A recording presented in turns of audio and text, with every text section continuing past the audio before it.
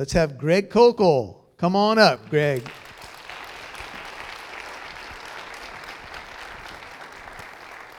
So, Greg, it was really fun to interview you on the radio. And did you have any thin sliced pizza tonight, or No, I had a piece of halibut. You were good. God bless you. It wasn't halibut pizza either. It wasn't on crust or anything In fact, like that? halibut and pizza don't belong in the same sentence. No, they don't. No. If you're going to have halibut, you might as well just pretend like you're being healthy. God bless you. Thanks for being here, Greg. Thank you, Mike.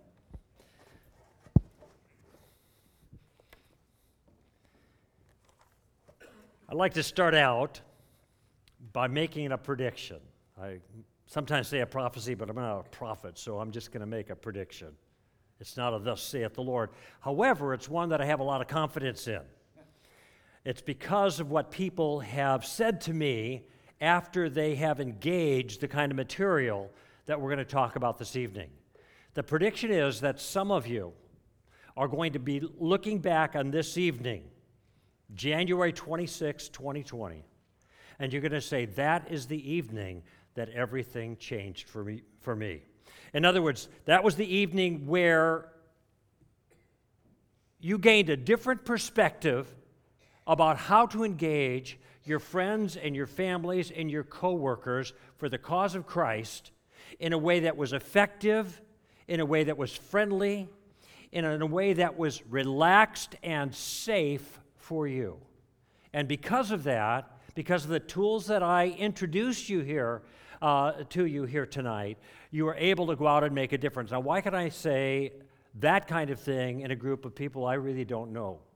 It's because I have heard that from so many people who even sat through a 45-minute or a 1-hour session like this. Never mind an all-day conference, and we do that sometimes, but just in 45 minutes to an hour, the kinds of tools that they receive, if they put them into play, make all the difference. And there's a little rule that's guiding this, and that is, if you don't do it, it don't work, all right? And part of the reason is that I want to provide you something that maybe you're missing. I do a lot of apologetics conferences, and they're great because all the smart people come out and give their ideas and give their lectures and do their sessions, and we sit there in the audience and we take notes. And one thing I've discovered from these events is there isn't a challenge that faces Christianity that we don't have somebody that's addressed in a powerful and a persuasive way. I mean, we have a very deep bench, and it's really good. But oftentimes there's something missing in these conferences. And what's missing is a bridge from the content to the conversation, or from the scholarship to the relationship, okay? How do you get all that good stuff you've learned at church on Sunday, or in the evenings at a conference series, or at a conference you might spend on a weekend, or the books that you read, or YouTube things that you watch? How do you get that good stuff into play in a conversation in a relaxed way that doesn't put you at risk and doesn't make you look weird, okay? In a way that looks more like, let's say, diplomacy than D-Day. And that's what I want to give you this evening, okay? I want to give you a thumbnail sketch of what that looks like. So I hope you're going to take notes, because I'm going to give you some good things here that you want to jot down. And as you're getting prepared to do that, I want to say something that you probably don't expect a guy like me to say. I'm going to say a couple of things like that tonight. And that is, whenever I get in a conversation with somebody that I hope will lead to spiritual matters, I never have it as a goal to lead that person to Christ. In fact, I don't even have it as a goal necessarily in that conversation to get to the gospel. Now, do I want that person to become a Christian? Absolutely. Is the gospel necessary for that? Absolutely. It's the power of God for salvation to everyone who believes. But I became a Christian in an era, the Jesus movement of the 70s here in Southern California, where the way we did evangelism then is largely the way we do it now. We go out, it's an event, we talk to people, we try to share the simple gospel with them and get them to sign on the dotted line and hope we close the deal. And back then, 50 years ago, that wasn't that hard, because the Holy Spirit was doing a work and the mentality of the culture was very different than it is now. But times have changed. For one, the gospel is not simple anymore. I mean, the gospel is still the gospel, obviously. But when we communicate the simple gospel, the people who hear it recognize religious language. They don't understand the words. In fact, to a large degree, they're words that bug them because it's associated with something that strikes them as narrow-minded and intolerant, okay? So that's one problem. There's another problem, and that is there's a lot of objections that people have nowadays to Christianity that they didn't have before. A lot of the standard ones, perennial ones, problem of evil, why is Jesus the only way, etc., etc. But in the last 10 and 15 years, a whole new raft of things have come into play, and the culture has gotten more hostile to Christianity, and they express it through these kinds of challenges that they offer, and the challenges are getting harder. And the third reason I don't go right to the gospel, and I don't teach that, I don't encourage other people to do that, I'll give an alternate in just a little bit, is because if I told you I'd give you a game plan that will allow you to kind of get to the dotted line part of the presentation, and a lot of people are going to sign on that because this is really a nifty way of doing it. You're going to listen to what I say, you're going to take notes, and you're going to say, praise the Lord, hallelujah, and then you're not going to do it. And I'll tell you why you're not going to do it. Because the idea of pressing someone in a conversation to that particular place just sounds like fighting words nowadays.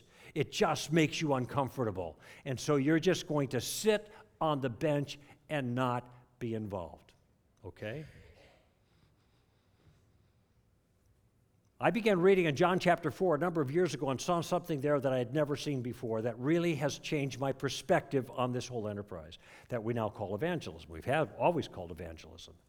In John chapter 4, Jesus talks to the woman at the well, and then she goes off to Sychar to tell everybody her encounter with Jesus, and the disciples are off getting food. They come by, and Jesus says to the disciples, you are about to reap where you did not sow. You are about to reap where you did not sow. In other words, you're coming in here, somebody else did the heavy lifting, you're going to get the low-hanging fruit.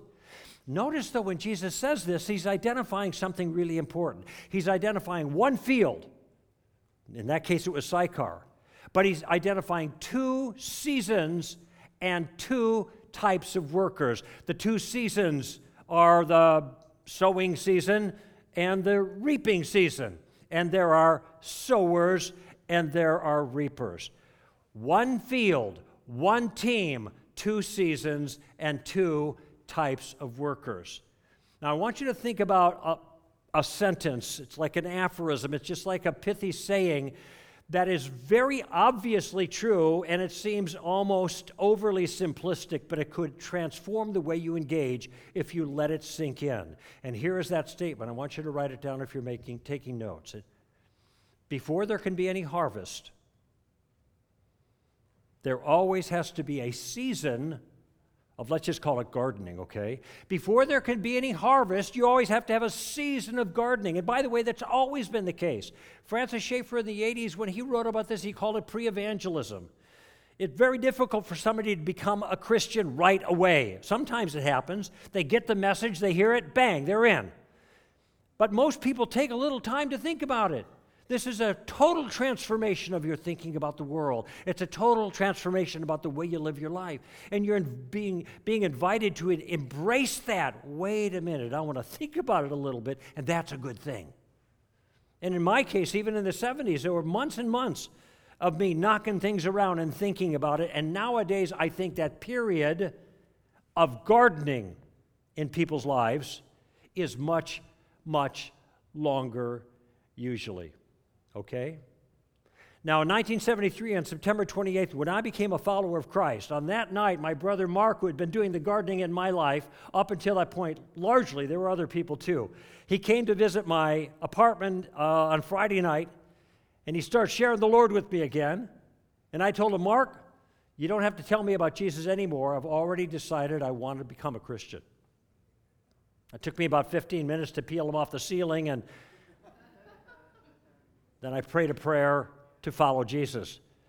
But I want you to notice something. That night, my fruit was ripe, and it didn't take any effort at all to harvest it. When the fruit is ripe, you bump into it, and it falls into the bucket. It's that simple. The hard work is not in the harvesting. The hard work is in the gardening. And as I thought about this concept, about what Jesus said there in John chapter 4. And I looked at my own life. I realized I'm a gardener. What I do on the radio and what I do in my writings and public presentations in churches or at universities, wherever it is that I'm going, what am I doing? I'm gardening. Now I'm going to tell you something that's going to really shock you. I have not prayed with someone to receive Christ in over 30 years. What a loser! What have I been doing for all that time? I've been what? Gardening. And I want to tell you something, by the way. You ever hear of a guy named J. Warner Wallace? Cold case detective, Torrance PD, never lost a case. Atheist, hardcore atheist, never lost a case that went to trial. He was a great detective. 4 of his cases were on TV. He was that good. And then he started using his detective skills to examine the Gospels as eyewitness testimonies, and he was so compelled by what he found, he left his atheism behind and became a follower of Christ. And then he wrote a book called Cold Case Christianity, which is a best-selling apologetics book. And then he wrote another one called God's Crime Scene, which is a best-selling book. And he wrote another one called Forensic Faith, also doing really well. Jim Wallace was in my garden. He was listening to my show when he was still an atheist. You ever hear of a guy named Abdu Murray, former Muslim, now Christian, became a speaker with Ravi Zacharias International Ministries, and now he's the executive vice president. Abdu Murray was in my garden. He was listening to my show when he was still a Muslim. Now, I'm not trying to draw attention to me. I'm trying to help you to see a dynamic. Because I'm gardening, I didn't pray with these guys to receive Christ. You know what happened? Somebody went into my garden. And they harvested my fruit. Get out of my garden. Is that my attitude? No. Do I care? No. Jesus says in John chapter 4, says that the one who sows and the one who reaps can rejoice together. We're all on the same team. We do different things. I think, frankly, that there are probably a whole lot more gardeners on the team than there are harvesters, because the harvesting is easy when the gardening is done properly. And most of our gardeners are sitting on the bench because all they have at their disposal is a harvesting tool. And consequently, if we don't garden properly, the harvest is not going to be as good. And so, what I'd like to do tonight is I want to give you a gardening tool. And here's the promise. I made the prediction. Now here's the promise. I am going to give you a game plan that will allow you to converse with confidence in any situation, no matter how little you know, or how knowledgeable or aggressive or even obnoxious the other person happens to be. This is a game plan that trades on something that Paul says in Colossians chapter 4, verse 5 and 6. Mark that down. I'll tell you what it says, but mark the verse down. You can check it out later. Colossians 4, verse 5 and 6. And here's what Paul says there. He says, conduct yourself with wisdom towards outsiders, okay? Making the most of the opportunity. Great. He says, starts out by saying, be smart. Good. Then he says, let your speech always be with grace, seasoned as it were with salt. Okay? So he says, first be smart, then he says, be nice. What a concept. Then he closes by saying this, so that you know how to respond to each person. So that you know how to respond to each person. So he says, be smart, then he says to be nice, then he says, be tactical. That is, treat people as individuals, respond to the individual set of circumstances that the person is in. And the game plan that I'm going to offer you tonight, that I'm going to sketch out for you, does each of those things. Now, to stand to reason, we have many tactics. And these are maneuvers that are meant to keep you in the driver's seat of a conversation. It doesn't mean you're doing most of the talking. Actually, you're not. The other person often is doing more of the talking. but the maneuvers allow you to guide the conversation in the direction you want it to go. I want to give you an example of how that happened in my life. When I was in northern Wisconsin it was over 10 years ago. I mean, I've had lots of occasions like this, but this one stands out as a good one to offer to you as an example of what I'm talking about. We have a place in northern Wisconsin I grew up in Chicago, and it's been in our family for years, and so when I was a kid, I used to go up there and summer up there, and I love to go fishing, and I still like to fish, but I don't get to do it very often. But I'm a bass fisherman, and up there, when I'm in the north, I fish for smallmouth bass. And I went out once with a local pastor, and on that day, I caught the largest smallmouth bass of my life. It was 4 pounds, 2 ounces. That's a pretty big smallie for that neck of the woods. And I got a picture of that, and I wanted to get it digitized so I could show it up on the screen the following Sunday at this pastor's church where I was going to be teaching, okay? And so I got the film from him, F-I-L, and film, to be developed so I could get this digitized and show it on the screen. Young lady that was helping out at the kiosk there, she had a large pentagram around her neck. Pentagram is a 5-pointed star. It's often a occultic symbol, not always, but frequently. And it was big, so I thought it was a statement. So I asked her, I said, does that jewelry have religious significance? She said, yes, it does. The 5 points stand for earth, wind, fire, water, and spirit. Now, the wells are going off in my head a little bit. Now I'm recognizing what's going on. Then I asked her, I said, to kind of narrow down a little bit, I said, what I'm curious about is whether it has religious significance for you personally. I mean, some people wear crosses and it's just jewelry to them, right? And she said, yes, it does. I'm a pagan. Now, I'm a trained professional, right? So I'm just taking all this in, but my wife is standing next to me.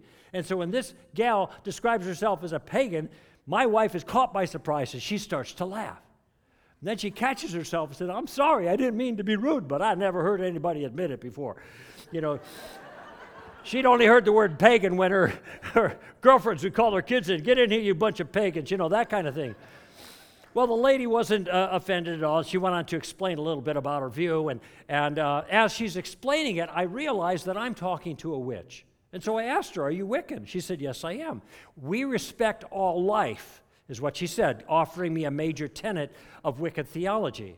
And I said, oh, well, that's great. If you respect all life, that would probably make you pro-life with regards to the abortion question. Is that right? And she said, no, I'm actually pro-choice. I said, really? That surprises me. Aren't most witches pro-life? She said, yeah, it is a little bit odd. But and then she says this. She said, I know I could never do that, referring to abortion. I could never kill a baby. Now, at Stand to Reason, we have training material about abortion. And in that material, we make the case that abortion takes the life of an innocent human being without proper justification. Baby killing if you like, but that isn't the language we use. We don't want people to use loaded sounding language to make their case. We got a good case, we don't have to do that.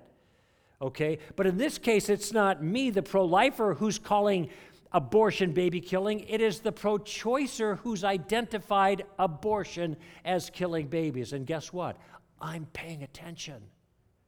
So as we continue this conversation, am I going to talk any more about abortion? No, I'm going to talk about what? Baby killing. She said, you know, I would never do that. I could never kill a baby. And then she gives the reason why. She said, I wouldn't want something bad to come back on me. Now, I want you to think about that for a moment. Isn't that kind of an odd reason not to kill a baby? I'm not going to kill any babies. You never know what's going to happen to you when you do that.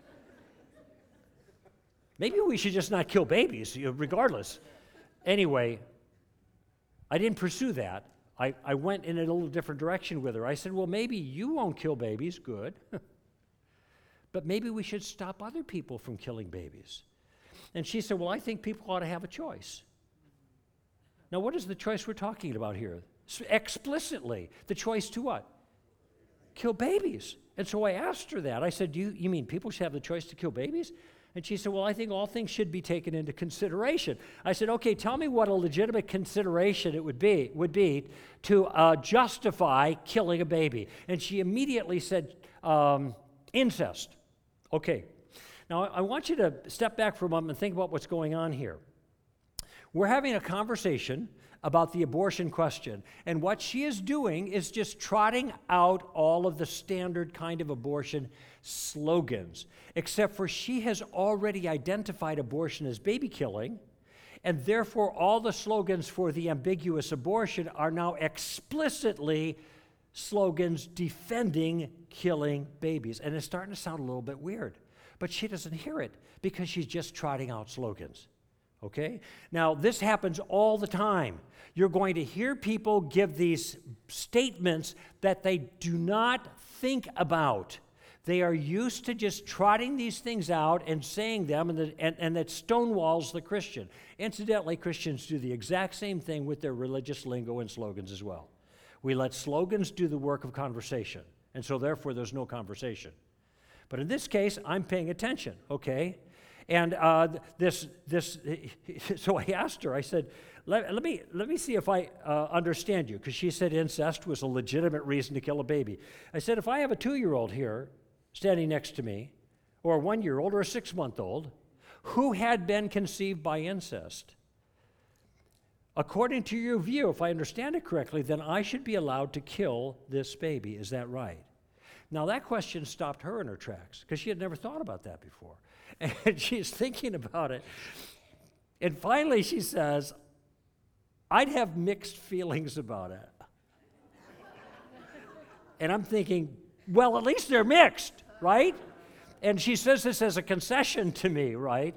Now I realize the line is growing behind me now, right? And I am now interfering with her work product. And I realize that my opportunity as an ambassador for Christ has come to an end. Now, if I had been a different way of thinking about this spiritually interactive moment, I might have thought, well, hey, folks, I haven't got to the gospel. Sit down, shut up, maybe you learned something. Now, where was I, kind of thing. But I was not under any pressure to artificially, especially in this case, get to the gospel, to shoehorn some little spiritual gospel words into a conversation where they simply didn't fit. I was free to follow the circumstances that the Lord offered me at that moment, according to the need of the moment and the need of that person, just like Paul said in Colossians, so that we know how to respond to each person. And in that situation, it wasn't a gospel moment. Now, some of you might be thinking, well, do you ever get to the gospel? When do you get to the gospel in your system? I said, here's my answer. I get to the gospel whenever I want. Now, I know it sounds a little cheeky, but my point is, I have the freedom to make the best assessment that I can make in a circumstance, to know when to put the gospel or a portion of it into a conversation. Jesus did not get to the gospel in every conversation. In fact, he rarely got to the gospel. I've had people that tell me before they were Christians, they heard the Gospels were good news, and they read the Gospel, and they said, I didn't see any good news. I saw a lot of bad news. You read the Sermon on the Mount. Ooh, this is a great thing that Jesus did. The greatest sermon, best ethical teaching in the world. This is the most condemning ethical teaching in the world. It's filled with bad news. You don't murder? Good. You call your brother a fool? You're going to hell. Oh, you haven't committed adultery? Great. Don't even think about it.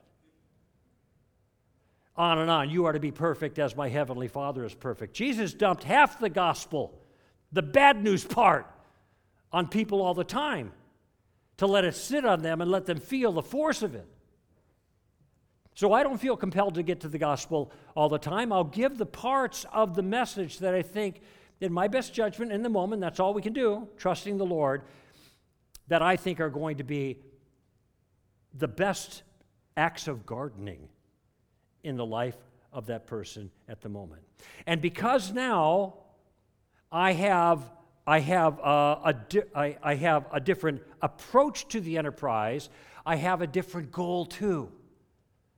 Before, the goal was to get to the end, get to the gospel, sign on the dotted line if you could. It's not my goal anymore. My goal in any conversation is always the same.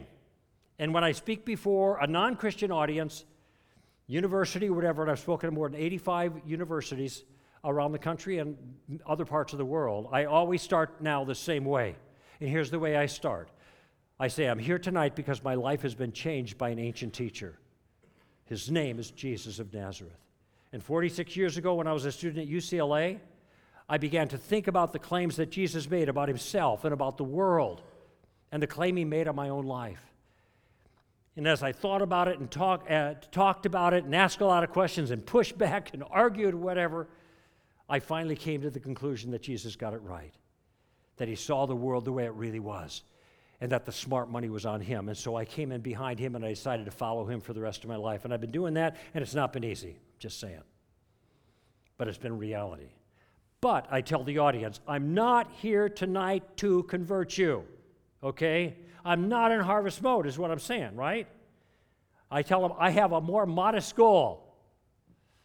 I just want to put a stone in your shoe. That's all I want to do. I just want to annoy you a little bit in a good way. And of course, they start laughing when I say, because they expect the Christian to annoy them. I say, okay, I'm your guy. But you'll thank me, hopefully, when I'm done, because you'll be walking out of here with something digging at you, something that has gotten you thinking. Because I tell them I think Jesus of Nazareth is worth thinking about. And then I go into my material, whatever it happens to be. And if I could just get them thinking, if I could just do a little bit, if I could do a little gardening, a little watering, a little hoeing, a little weeding, or whatever it is that's needed in that moment, I'm a happy camper. I don't have to swing for the fences. I don't even have to get on base. I just want to get into the batter's box. That's all I want to do. Do a little bit here and a little bit there. And that's been my method for decades now. And since I've been doing that, my life and my effectiveness have been more productive in people's lives than it ever was before. In fact, when I give a talk like this, it is frequently the case, and it happened last week, Wednesday night, that someone will come up to me afterwards and say, I was in your garden before I was a Christian, and now they love the Lord. Why? Because there are other teammates that were in play too. So this engagement with the Witch in Wisconsin is an illustration of how the tactical game plan works out in my life. I want you to notice something about that conversation. In that conversation, I asked 9 different questions. I used questions to start the conversation. I used questions to clarify particular things. I used questions to gather more information. I even used a question to exploit what I thought was a weakness or a flaw in her view. That's when I trotted out the toddler, so to speak. And we were relaxed the entire time. Now, in my notes, it used to say, and she was doing most of the work, you know. Then I looked at my notes, I thought, well, if she was doing most of the work, that means I was doing some of the work, and I wasn't doing the some of the work, I was doing none of the work. Because I was relaxed. No problem. So I changed my notes and I said, she was doing all the work. Then I realized, wait a minute, she wasn't working either. There was no lines drawn in the sand. We weren't protecting turf. We didn't have our dukes up. We weren't having an argument. This was a friendly, relaxed conversation. And that's the way I want it. For me and for you. That is the power of the tactical game plan. Now, I made reference a few moments ago that it stands to reason we have different tactics with different names. There are names like suicide and taking the roof off and just the facts, ma'am, and inside out and sticks and stones and what a friend we have in Jesus. And these are all different maneuvers that can help you position yourself effectively in a conversation and make a difference in the other person's life. But there is one tactic that is really it's the central tactic that it defines the game plan.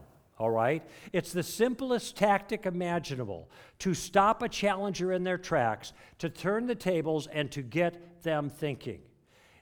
And at the same time, to put you in the driver's seat of the conversation, because that's where you want to be. This isn't about manipulation. This isn't about control. This is about managing the conversation so it goes in the direction that you think is best. And this particular tactic, which is the core of the game plan, has a name, and the name of the tactic is Columbo, as in the infamous Lieutenant Columbo of ancient TV. Like, I'd say like 20 years ago, and then my staff said, no, it was more like 50 years ago. Time is passing. But you know what? There's not a country I go to where people don't know who Columbo is, except for sometimes the United States. You know, he's the guy who shows up at the crime scene wearing one of these coats like this. Looks like he slept in it.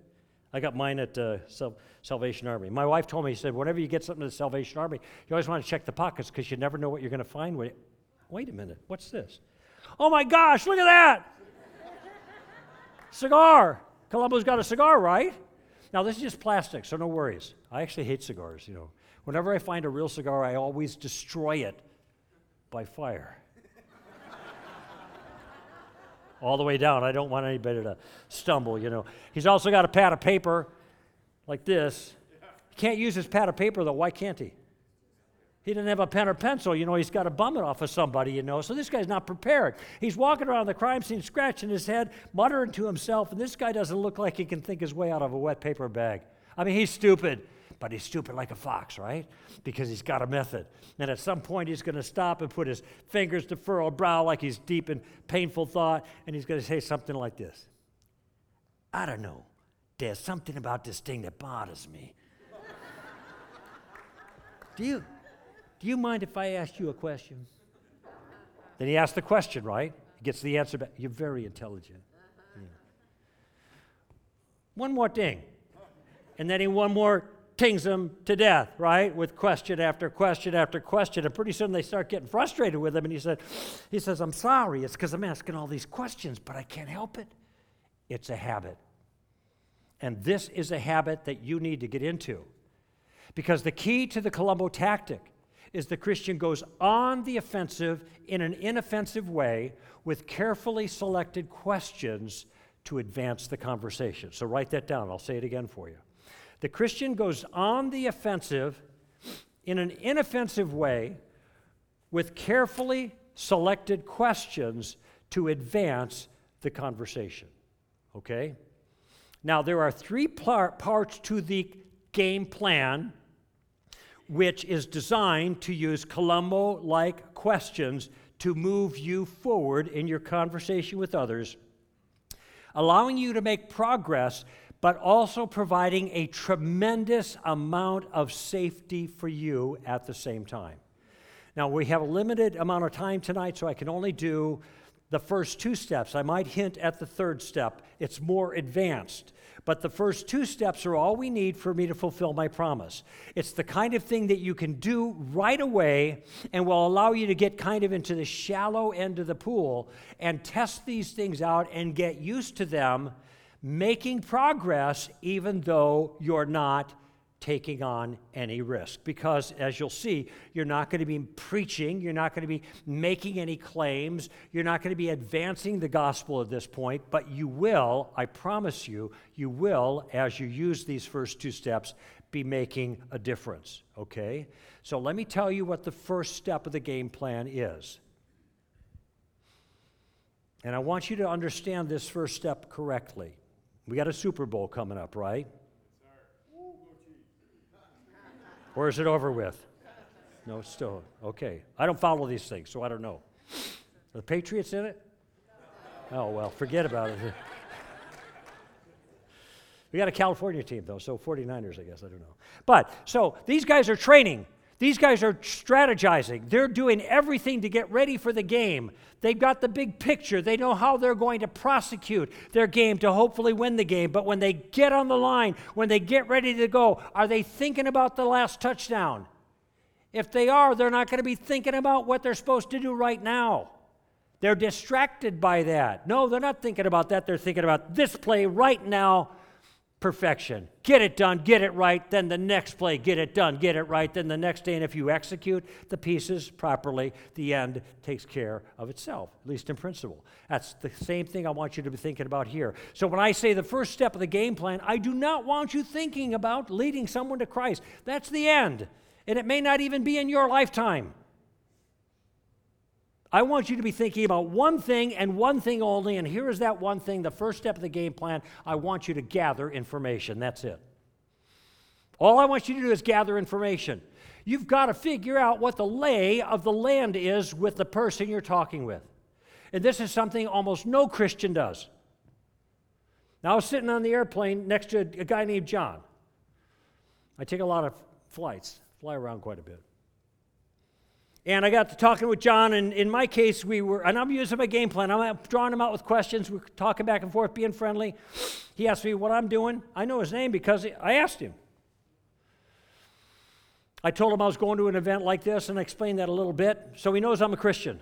And then he tells me, I'm not a Christian. Is that important for me to know? Good.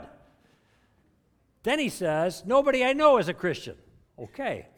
Then he says, I used to be a Christian, but I'm not anymore. Oh, is that valuable information for me to know? Sure. Then he says, actually, I used to be a preacher's kid. I said, John, how did you used to be a preacher's kid? Did your dad die? He said, no, my dad didn't die. He's just no longer a preacher anymore. Oh, okay. And he's no longer a Christian. Oh, is that valuable information for me to know? Do you think there's any baggage sitting here next to me on the airplane? Can you imagine if I would have jumped into my little gospel presentation? How would he have responded? I've been there, I've done that, and it hurt. But that isn't what I did. I drew him out with questions. I heard his story. I found out what was going on in his life. I listened, and I did not react. And when he got well into his enterprise here, telling me the sad story of his experience with Christians and the church, he said, you know, people like you, what? People like you are usually really angry when I tell them what I just told you, but you're not mad at me, and I appreciate that. Now, let me ask you a question. Do you think it's just possible that the fact that I listened without reacting might have put a stone in his shoe? What do you think? Sure, absolutely. You have no idea what the Holy Spirit is going to do as you begin using this game plan. I have some idea because of my experience with it and what people have told me. Now, I'm going to give you a question. It's a model question that will allow you to gather information, all right, effectively. That's the first step of a game plan. And that question is, what do you mean by that? What do you mean by that? Or some variation. When I started the conversation with the witch in Wisconsin, I saw the jewelry, and I said, what do you mean by that jewelry, right? Does that jewelry have religious significance? And so that allowed me to get into a conversation with the witch that had some interesting turns to it. And I don't know what happened to her. I never saw her again. That kiosk is no longer there. But what I did is I did what I could with the opportunity that God gave me, and then I leave the rest to Him. Because that young lady, God bless her, was my task for the moment, but she's God's problem. She was my task, but God is the one that cares more about her than I do. He's the one who's going to watch over her and bring others in. I'm just doing my part as I'm able, and then I move on. Being alert for the circumstances. Here with John, I gathered some information. I found out some things. By the way, just so you know, when I got off that plane, I had his email address in my pocket. That's trust, right? He had said something. He had raised an issue about the Bible being changed over time, and I said, well, I actually wrote an article about that. Would you like to see it? He said, sure. I said, where shall I send it? Gave me his email address. So I got to my hotel that night. I sent him the article. The next morning I got a response, thanks a lot. It was the last I ever heard of him. Well, didn't you try to get back with him? No, this guy's already had bad experiences with Christians. I had a good talk with him, left on good terms. I was able to send him an article, and guess what? He's got my email. If he wants to talk more, he'll contact me. No pressure. See the point? So the first step is to gather information, and you want to use some form of the question, what do you mean by that, in order to move forward. Now, this question is especially important if you're engaged in some kind of spiritual conversation, like I do Q&A at the university, and people raise objections. these objections are filled with ambiguities. And it's really important for me to understand well enough to answer the question for them to clarify the particular things they're talking about. And so here, I had a student come to me once and said, I have a friend at the university who told me everything's relative. So how do I answer that argument, is what this Christian said. I said, well, it's not an argument, first of all, it's just a point of view. Secondly, I wrote a book on relativism. It's called Relativism. So I know what relativism is, but I would never jump into a discussion about relativism with this person who says everything's relative. That would not be tactically wise. I'd be talking at that person, and they get bored and fall asleep or leave, right? Instead, I said, you should ask him a what? What do you think? A question. And what question might you use? What do you mean by that? In this particular case, what do you mean by relative? What do you mean by everything's relative? Really? What do you mean by relative? Now, I don't know if they're going to be able to answer or not. There's a lot of people, all they're going to do is just repeat it. What I mean is, it's all relative. Yeah, I heard that for the first time. I want to know what you mean. Can you explain that to me? And then I'll see. But you will be amazed, I'm just saying, you will be amazed at how often you ask somebody to clarify their point of view, and you get what I call, and by the way, here's a 60s alert. So this is my period back then. I'm still stuck there. I actually still say groovy once in a while. So back in 1966, this great duo called Simon and Garfunkel. My 15-year-old daughter asked for a Simon and Garfunkel t-shirt for Christmas. I went, oh, honey. That's so sweet. And then she wanted to see that Prince movie, so that went out the door. They wrote this song called The Sounds of Silence. And a lot of times when you ask the question, what do you mean by that, you're going to get Simon and Garfunkel. By the way, they're still alive. But they're really old.